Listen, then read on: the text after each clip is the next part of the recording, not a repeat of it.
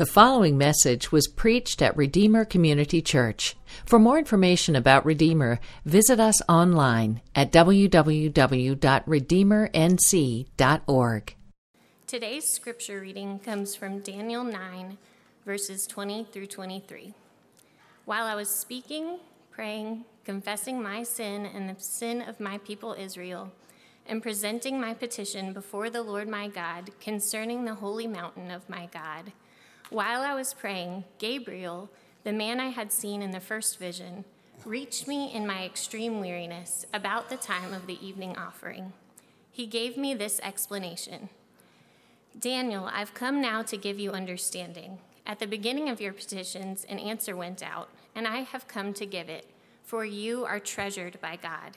So consider the message and understand the vision. This is the word of the Lord. Thanks be to God. Please be seated. Thank you, Ariel. There's a category of jokes referred to as good news, bad news jokes.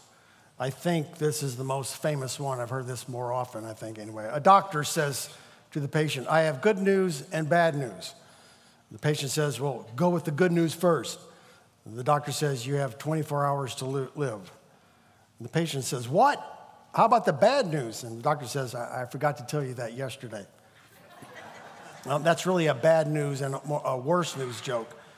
What you consider bad news versus good news is so relative, right? I mean, if the fireman says to you, good news now, your smoke alarm did work, you're wondering, what's the bad news?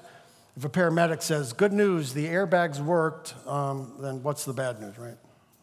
When I read Daniel 9, I think of this back and forth between good news and bad news, and I'm going to show you that this morning. New Testament people of God have so many more details about the one who brings the end of all things, but we have almost the exact same questions. We're like the situation of flying overseas, and I'm just sort of hoping all of you are just completely with me on this one. I mean, I really, really despise flying overseas. That long trip. I mean, think about it, all right? So I already know before I've taken off, there's going to be a ton of bad news.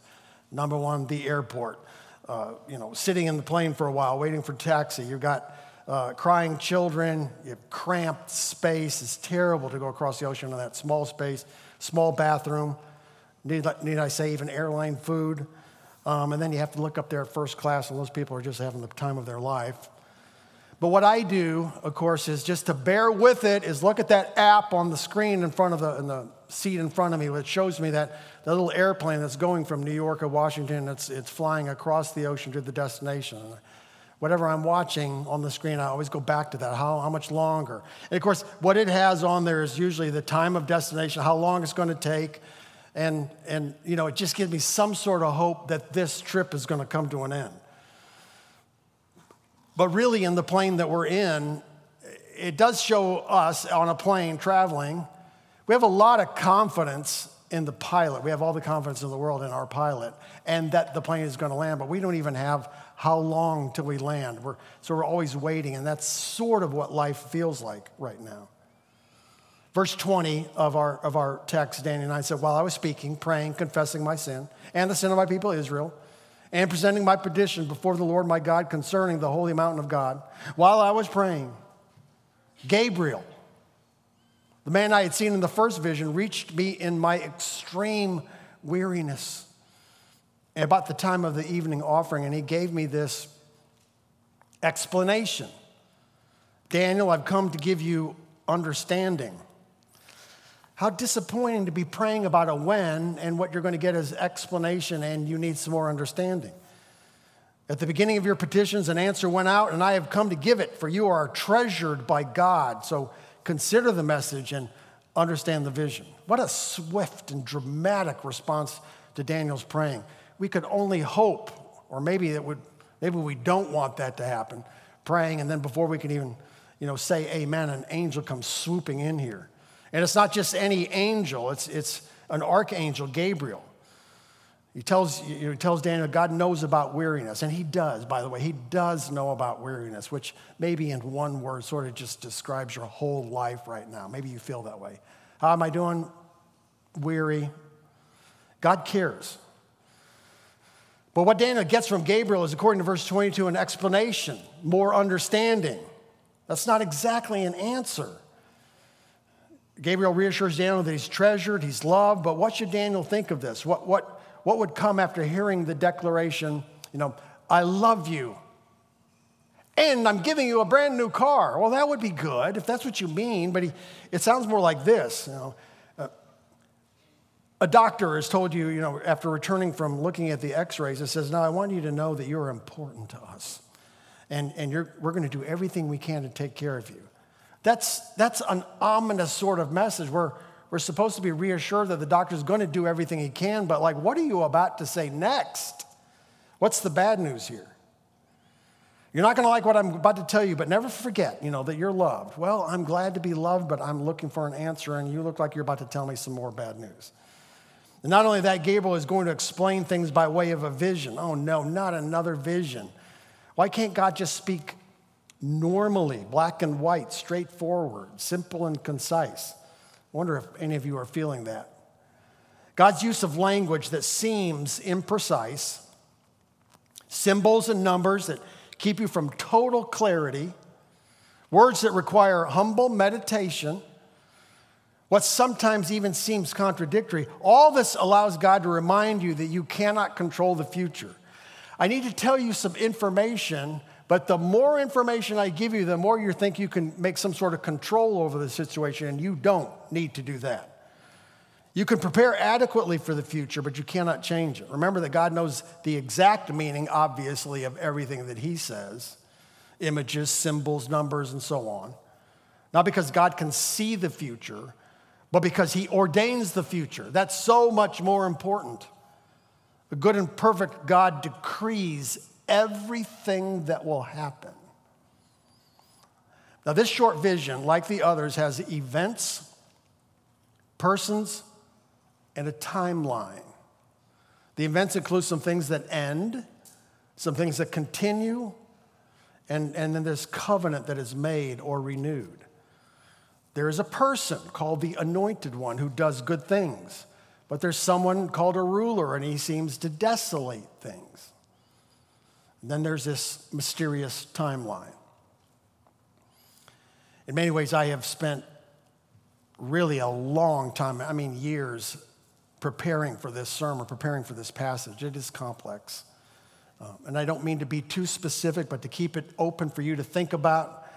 But I want you to know some things that will help you and encourage you, and for you to understand that God does want to communicate certain things. So this is what he says in 9:24. 70 weeks, or 70 times 7, are decreed about your people and your holy city. And then these 6 events. Here's the first one. To bring the rebellion to an end. Rebellion, that's a strong word. What rebellion? What would Daniel think if he heard that, when he heard that? He could think of one of 2 things, or maybe both things at the same time. The rebellion of a nation that captures God's chosen people and enslaves them and sets up their own idols. That is surely a rebellion against God for a nation to do that. Or it could be the rebellion of Israel itself, God's own people who are choosing idols over him. And in fact, that is exactly what Daniel seems to have just confessed earlier in our chapter. What do you think today when you think about the rebellion? What rebellion? Your mind goes to your history class and you think about, is this the rebellion of the Revolutionary War, America against England? Is it the rebellion of the Southern Confederacy? What comes to your mind? What would you show me if I said, show me a picture of the rebellion? And what you ought to show me is a picture of planet Earth. In the universe, the planet of rebellion is not really the Garden of Eden, that little spot. It's not even really the little spot in the Middle East by the Mediterranean Sea. It is the whole planet Earth. We, collectively, since the Garden of Eden, have been rebellion against God. And the first event is that this person will bring a rebellion to an end, and then to put a stop to sin. That is clearly the most important thing that I want stopped. I think it is for you too. I want my sin stopped. I want your sin stopped. I want the world's sin stopped. We've proved that the military, the police, Laws, the prison system, education system, redistribution of wealth, none of it stops sin. He says to atone for iniquity. Atonement. That will be dear to Daniel and dear to any Israelite, year after year, lamb after lamb, sacrifice after sacrifice. Is there no end? Must the yearly Day of Atonement go on forever? Daniel, like you and me, wants total forgiveness, permanent forgiveness. And then to bring in everlasting righteousness. Well, yeah, I mean, if you're going to put away sin and rebellion, please replace it with everlasting righteousness. The world, again, is saturated with religion. And still there is no worldwide everlasting righteousness. So somebody's going to come and do this. That's really good news. But two more things, though. To seal up vision and prophecy. Seal means ownership. Daniel learns to his encouragement that God is stating that he owns up to all of his visions and prophecies in the Bible.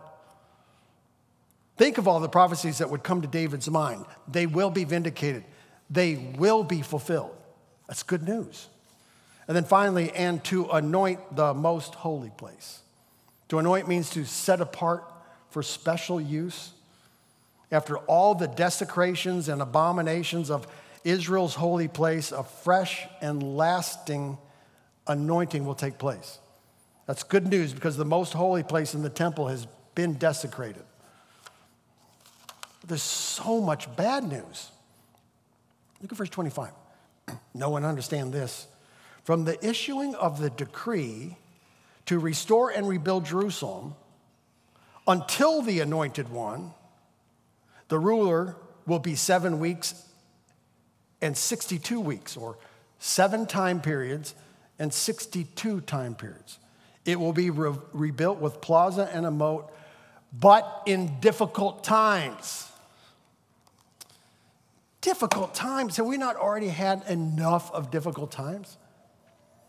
How do you say all these wonderful things done by an anointed one and tell me that there's still going to be difficult times? Daniel's thinking. Verse 26, after those 62 weeks, the anointed one will be cut off and have nothing. The people of the coming ruler will destroy the city and the sanctuary. The end will come with the flood, and until the end there will be war. Desolations are decreed. All right, who is this anointed one? How could he do such great things and still be cut off? How could he have nothing? A coming ruler who will destroy the city and the sanctuary. I've heard that one before. Is this yet another one? Didn't you just tell me there is a decree to restore and rebuild Jerusalem? And more war? Come on, Lord. What about Isaiah 2:4? They shall beat their swords into plowshares and their spears into pruning hooks. Nation shall not lift up sword against nation, neither shall they learn war anymore. What about that verse? Verse 27, he will make a firm covenant with many for 1 week, but in the middle of the week, he will put a stop to sacrifice and offering. Wow. Maybe Daniel thinks, I don't even know how to process this one. My people cannot seem to keep God's covenant. I'm good with another covenant being confirmed, but we need something to change if we're ever going to keep a new covenant. And just one period, and something happens in the middle of that time period, what does that even mean? And I'm a little bit concerned with a stop to sacrifice and offering. This could be a good thing. After all, can sacrifice and offering just go on forever and forever? I'd love to not have to go to Jerusalem every Day of Atonement, but what would take its place?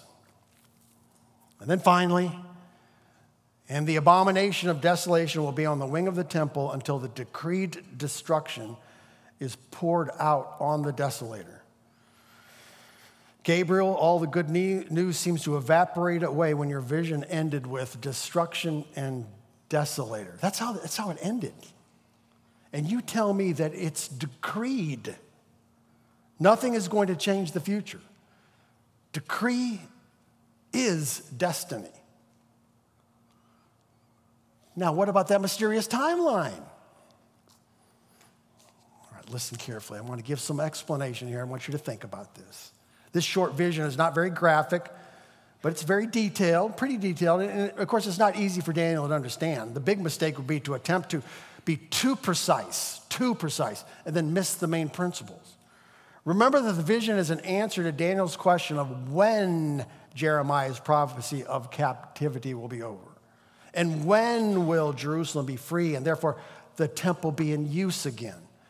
He's not exactly getting the answer that he wanted. In fact, there's some good news and there's some bad news. 70 weeks, says Gabriel in verse 24. It actually reads 77s. 77s. Immediately we'll know that precision is impossible. For Daniel, what he really wants, a righteous Israel that worships God correctly, is going to take a lot longer than he ever expected. It's a long time, but it's a finite time. It's the complete amount of time that God needs to do what he promised to do. Remember this, all of us, that in heaven there is no calendar. As you might get a new calendar for 2023, remember that does not exist in heaven. There are no alarm clocks in heaven to wake somebody up, to start a new day. Nobody's wearing a wristwatch in heaven, okay? Remember, we get a clue about this, about God's view of time from Psalm 90, verse 4. 1,000 years in your sight are like a day that has just gone by, or like a watch in the night. And that's a verse that Peter quotes even in 2 Peter 3:8. Gabriel gives good news about 6 things that will be accomplished within this 70-week time frame. And then Gabriel breaks the 70 weeks or time groups into 3 groups: a 7-week part, a 62-week part, and then a 1-week part.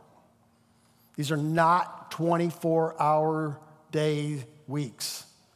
These are not literal 7 calendar years either.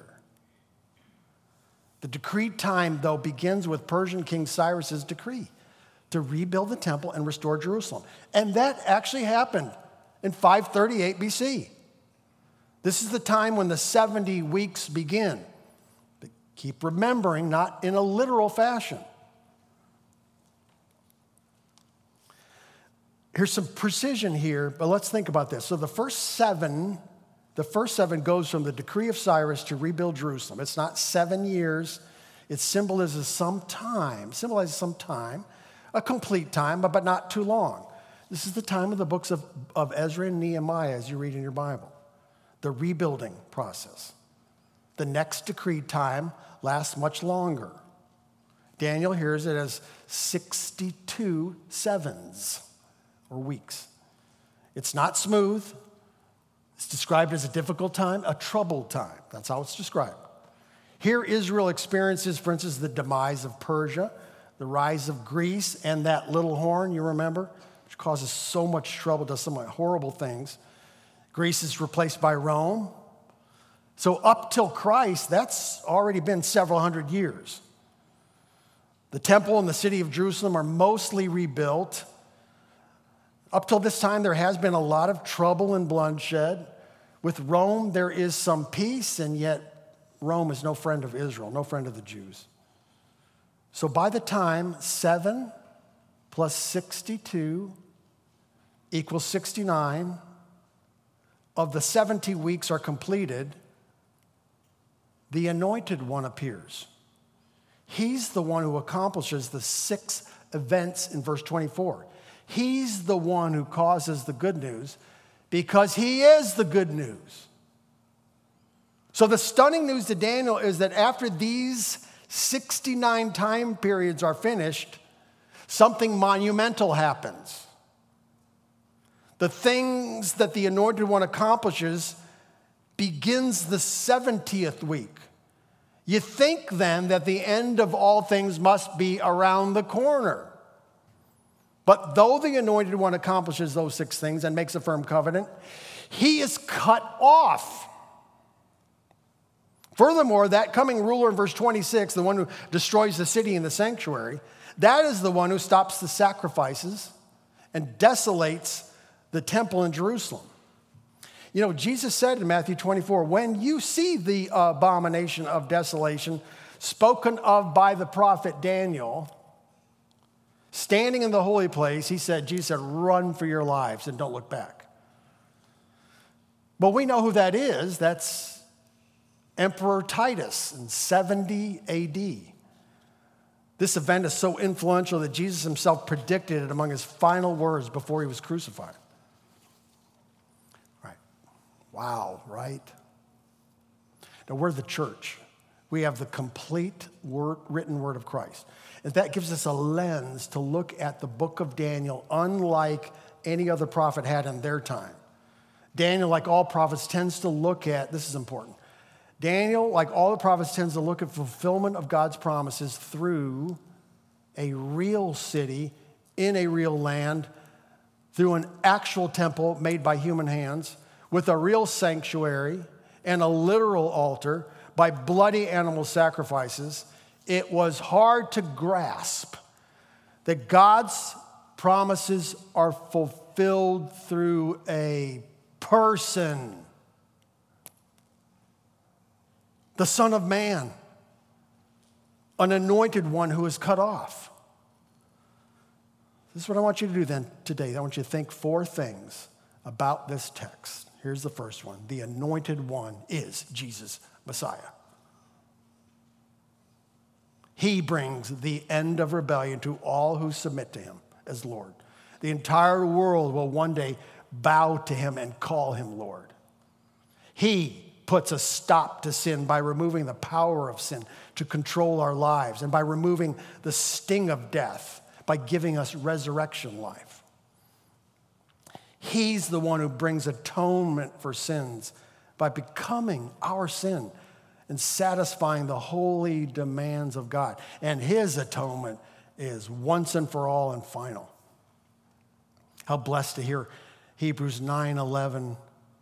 But when Christ appeared as a high priest of the good things that have come, then through the greater and more perfect tent, not made with hands, that is, not of this creation, he entered once for all into the holy places, not by means of the blood of goats and calves, but by means of his own blood, thus securing an eternal redemption.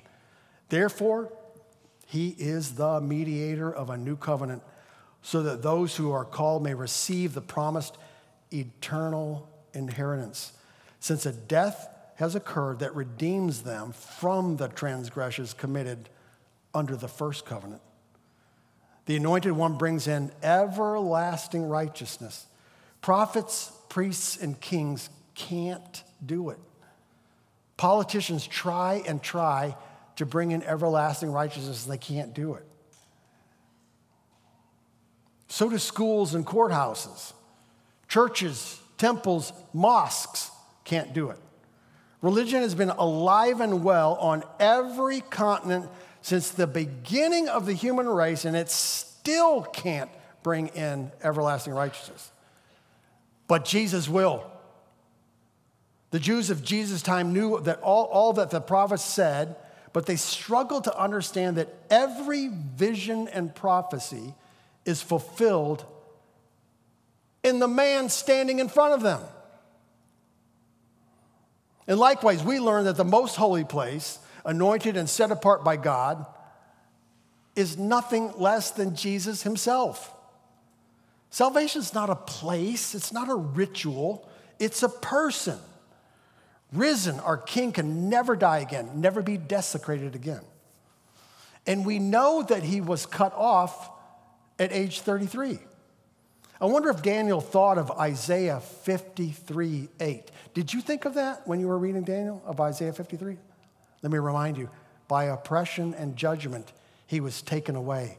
As for his generation, who considered that he was cut off out of the land of the living, stricken for the transgression of my people. But Jesus is able to make a new people with his new covenant, the new covenant. Ratified by the blood of Jesus, its sign is the Holy Spirit given to all at conversion. And with it, a new circumcision and a new heart. Where we can't keep the covenant, Jesus keeps it for us and therefore makes it firm. There's a second thing. Salvation has begun, but trouble continues. I have such good news, the Bible with me, and then I have that bad news. We have to admit that. We are now justified freely by his grace, Romans 3. There is therefore now no condemnation to those who are in Christ Jesus, Romans 8. Yet Daniel hears that there are still difficult times. There's still war. There's still bad actors on God's stage who oppose him and his people. We've already had them. Nebuchadnezzar. We've talked about Antiochus. From Daniel's perspective, Nero will come, Titus, and many more. In fact, Apostle Paul will remind us of a coming man of lawlessness. He's doomed to destruction, Paul says to the Thessalonians, but he's still coming. Jesus told his disciples through a parable. This is so important. The kingdom of God has now arrived in me. I'm paraphrasing the parable now. The kingdom of God has arrived in me. You may be surprised that though the good grain of God's kingdom has now been planted and is growing, the enemy has also sowed weeds. The grain and the weeds will grow together for a time. That's where we are. Until then, wait. For the harvest is coming, and the weeds will be pulled up and burned, and the grain will be gathered safely into barns. See, Jesus is just saying in that parable what's in Daniel 9. Jesus said, in this world you will have tribulation, but be of good cheer. I've overcome the world. Walking with Jesus was like walking with Daniel's visions. Think about it. Think about everything that Jesus said to his disciples. Jesus said, the kingdom of God has arrived. Israel's king has arrived. That's good news. But there's bad news. I'm going to die for the sins of the world. But there's good news. I'm going to rise again the third day. But there's bad news. I'm going to leave you and go back to glory. But there's good news. I'm leaving you with the Holy Spirit. But there's bad news. You'll be persecuted for my sake. But there's good news. I'm coming back to finish the work and put us all together again. Basically, after that, Jesus didn't give the disciples any more bad news, but he could have added this, and oh, by the way, I won't be coming back for over 2,000 years. Turns out that the more things change, the more things stay the same. The pattern continues. The end has begun, but the end of the end is delayed. Well, here's something else then. Thirdly, trouble ends, salvation completes. There's so much to be said about this. Just say this, Ephesians 1:14, in Christ you also were sealed with the promised Holy Spirit when you heard the word of truth, the gospel of your salvation, and when you believed. The Holy Spirit is the down payment of our inheritance until the redemption of the possession to the praise of his glory. We have an inheritance waiting. Our souls are redeemed, but not our bodies yet. Daniel's so-called 70th week, the last seventh, was begun by the coming and dying of the Anointed One. Right in the middle of this 70th week, the sacrifices and offerings cease in a destroyed temple. Daniel 9:27. That is where we are. What we call the church age is the last 3.5 weeks of Daniel's 70 sevens. The New Testament apostles repeatedly called this time the last days, the later days, or later times, or the fullness of time, or the last hour, or the end of the ages. That's the time that we're in. Almost 2,000 years now. When will it end? We don't know. But Daniel has some clues about what to expect from his own scriptures. Let me just give you one piece of more information here as I begin to close here. 7 reminds us of the Sabbath. Work 6 days, rests the seventh, right? In its disobedience, Israel famously did not keep the weekly Sabbath, working to make more money on the seventh day. Instead of resting, you don't rest because you just got to make more money. Your servants don't rest. Your animals don't rest. The land doesn't even rest for one day. They disobeyed. Leviticus chapter 25 is a very, very instructive chapter, and one we read over too quickly. And we do that with the book of Leviticus because it's heavy and it's got a lot of details. But go back to 25 one day. There, the Lord tells Israel that not only are you to keep the weekly Sabbath, you're to keep yearly Sabbaths. That is, every 6 years, not days, every 6 years, you're to take a whole year of rest. You, your servants, your animals, the land. Rest and watch God supply all you need for the seventh year.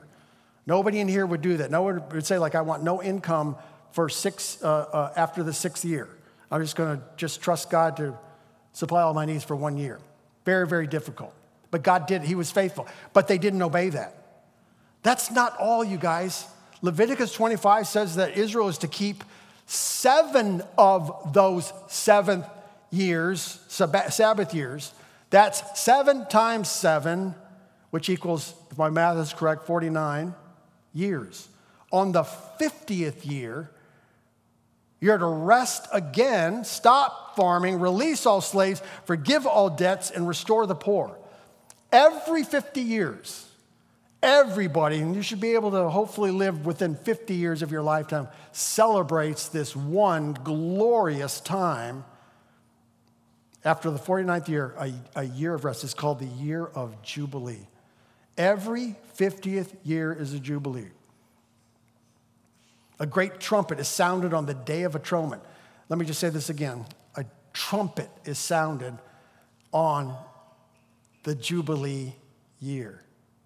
A great celebration happens, but Israel did not keep these Sabbaths. Now, you guys, Daniel can do some math. 77s are 490 years. That's 10 Jubilee periods. No. Do not think about it in literal terms. He's helping Israel to understand, you have not kept these Sabbaths, you have not kept your sabbatical years. I'm going to keep them for you times 10. That's how God does things. Success and fulfillment will not come in a people. It won't come in religion. It will come in a person, the anointed one, Jesus Messiah, one like the Son of Man. He'll atone for all sins. That is such good news for you who will choose to believe it. He will bring sin and rebellion to an end. He'll bring an everlasting righteousness. He'll make a new covenant that cannot fail. He'll fulfill every vision and prophecy. That's why God gives Jesus, Son of God, Son of Man, the dominion, the glory, and the kingdom. Chapter 7. This final age, Daniel's 70th 7 comes to a close with a trumpet sound. The dead in Christ are raised, and all the living saints join them in happy celebration, happy jubilee with our Savior. In other words, there's not much time left, except that I have no idea how much time is left. Which brings us to this final point. We wait, faithful like Daniel, till the end comes. As we come toward the end of the Daniel series, I think, your mind is beginning to change. Now, everybody has always loved, since Sunday school, the stories of the first 6 chapters of the adventures of Daniel and his 3 friends. I get that. Maybe you were dreading a little bit about the visions that were to come. How will it be preached? Could I possibly understand that? I really don't even enjoy reading those visions, perhaps. But you're beginning to take a new appreciation that God is teaching his people. I feel sure of it. You're becoming less afraid of apocalyptic literature. Now you may even ask, why isn't the whole book about visions of Daniel's future, Israel's future, and the future of Christ's church? Well, the better question is, the end has begun in Christ. What am I to do while I wait for it all to really end? We must stop asking the when questions and now be asking questions, what do I do now? The answer is, the book of Revelation tells us that Babylon endures to the end. while in Babylon, don't let Babylon get in you. We can repeat that. You're in Babylon now. It endures to the very end. Don't let Babylon get in you. It's coming into your home, into your mind. Pay attention. Be faithful like Daniel. Be holy. Be patient. Be vigilant. Keep praying. Jeremiah said that the new covenant would have all that the Spirit is to give us, and not to be on us, but to be actually in us, in our hearts. That's what Jeremiah said. The Holy Spirit is your power source for real joy and fruitful work. Bless all of you. I struggle so much with joy, and I have all that I need to be joyful while I'm in Babylon. I need to hook up with that. And you do too, I feel like. And then so many of you are looking at your work as the week approaches, like, oh, another week of work. And what does it all mean? What does it count for anything? But it's the Holy Spirit that makes that work and any work you do particularly fruitful. And we have that. That's what we have now as we wait for our inheritance. So the good news is Jesus will bring a glorious end to history the moment he returns. What he has started, he will finish. And I'm going to stop on that good news. Pray with me. Father in heaven, help us to understand what we're supposed to get from the book of Daniel in this section. To be faithful, to be holy, vigilant, to pray, to not give up, to remember our inheritance. Again and again and again, we need that reminder. Thank you for the reminder. Please keep reminding us of that.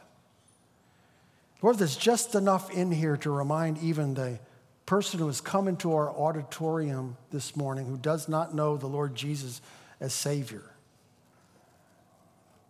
There is only bad news for that person in the future, and I pray for them, all those like that, to come to Jesus this morning. I pray these things in the name of Jesus, our great interceder, our great high priest, king, prophet. In his name, amen. Thank you for listening to this message from Redeemer Community Church in Fuquay-Varina, North Carolina. Feel free to make copies of this message to give to others, but please do not charge for those copies or alter the content in any way without permission. For more sermons, we invite you to visit us online at redeemernc.org.